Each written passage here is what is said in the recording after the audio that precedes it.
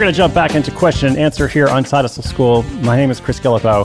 I hope you've been enjoying the format this year. I'm having a lot of fun getting lots of great questions from folks. And by the way, just a reminder, if you have a question, we'd love to hear from you. If you've got a side hustle, you want to share something about it, that's great too. Just go to sidehustleschool.com/questions. It's pretty simple. You can also just click the Ask Chris link at the top of the website. Now, I really like today's question, so listen carefully. This listener makes motion videos and backgrounds for churches, but he dislikes social media. #not a fan. Should he just get over his resistance, or can he succeed without frequent posting? Is there an alternative? Now, I actually have a very real, non-wishy-washy opinion about this question, and it's not just for our caller, but also for anyone who sells anything. So, what if you don't want to use social media? That's what we're going to talk about in today's episode.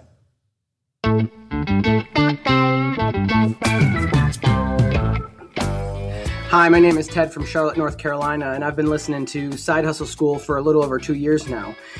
My side hustle is making motion videos and backgrounds for churches to use on their Sunday morning services.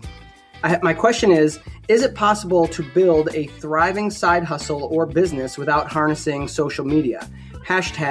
#not a fan. Currently, the videos I make are uploaded to one site where they take care of all the marketing and branding, and I get paid a commission on every video that's downloaded. I have recently started my own website so that I can retain full commission on everything that sells, but I know I need to get the word out there to my target audience. So what would you recommend on reaching those people without using Facebook, Twitter, Instagram, and all that stuff? Can't wait to hear what you have to say. Thanks a lot. So, as I said, I love this question, and I have a real non-wishy-washy opinion about it. First, here's the context, and not just for Ted, but for everyone. Your choice to use or not use social media, as well as how to use it, which platforms to use, how often to post, all that kind of stuff, everything in that category, it depends on how you choose to engage with your customers.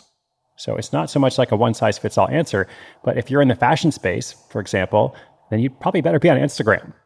Okay, you should have a strong Insta strategy from the beginning. If your business is political commentary, it's going to be hard if you hate Twitter because so many conversations take place there. If you're doing resumes, most likely you need to be on LinkedIn, and so on. Now, this doesn't mean that every business should try to do all those things, especially when you are the business as a side hustler. And I actually think for a lot of brands, even large brands, large and small, it doesn't always make sense to have a collection of random social accounts that have no real purpose.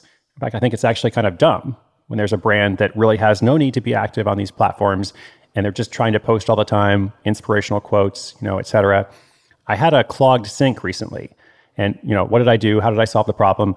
I didn't go looking through my social feeds. Like I went to the store and I bought some Drano.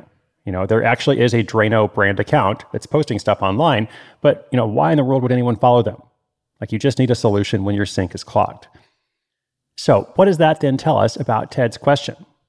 At first glance, I don't think that the way he engages with his clients really has much at all to do with social media. I don't think it has to.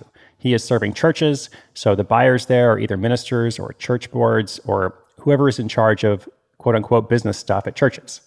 And I would imagine that the way he gets to know these people is through more traditional networking or maybe even cold emailing. But that's still different from social media. And they probably don't care if he's posting on Snapchat, every 3 hours. So my answer is, Ted, I think it's okay to relax. You can focus on serving your customers. There are other ways to reach them. #go forth. I hope that helps. Listeners, once again, sidehustleschool.com/questions. We'll be featuring them throughout the year, along with updates from other listeners. This has been episode 1131, 1131. Got another Throwback Thursday coming up tomorrow, and much more is on the way. My name is Chris Guillebeau. This is Side Hustle School.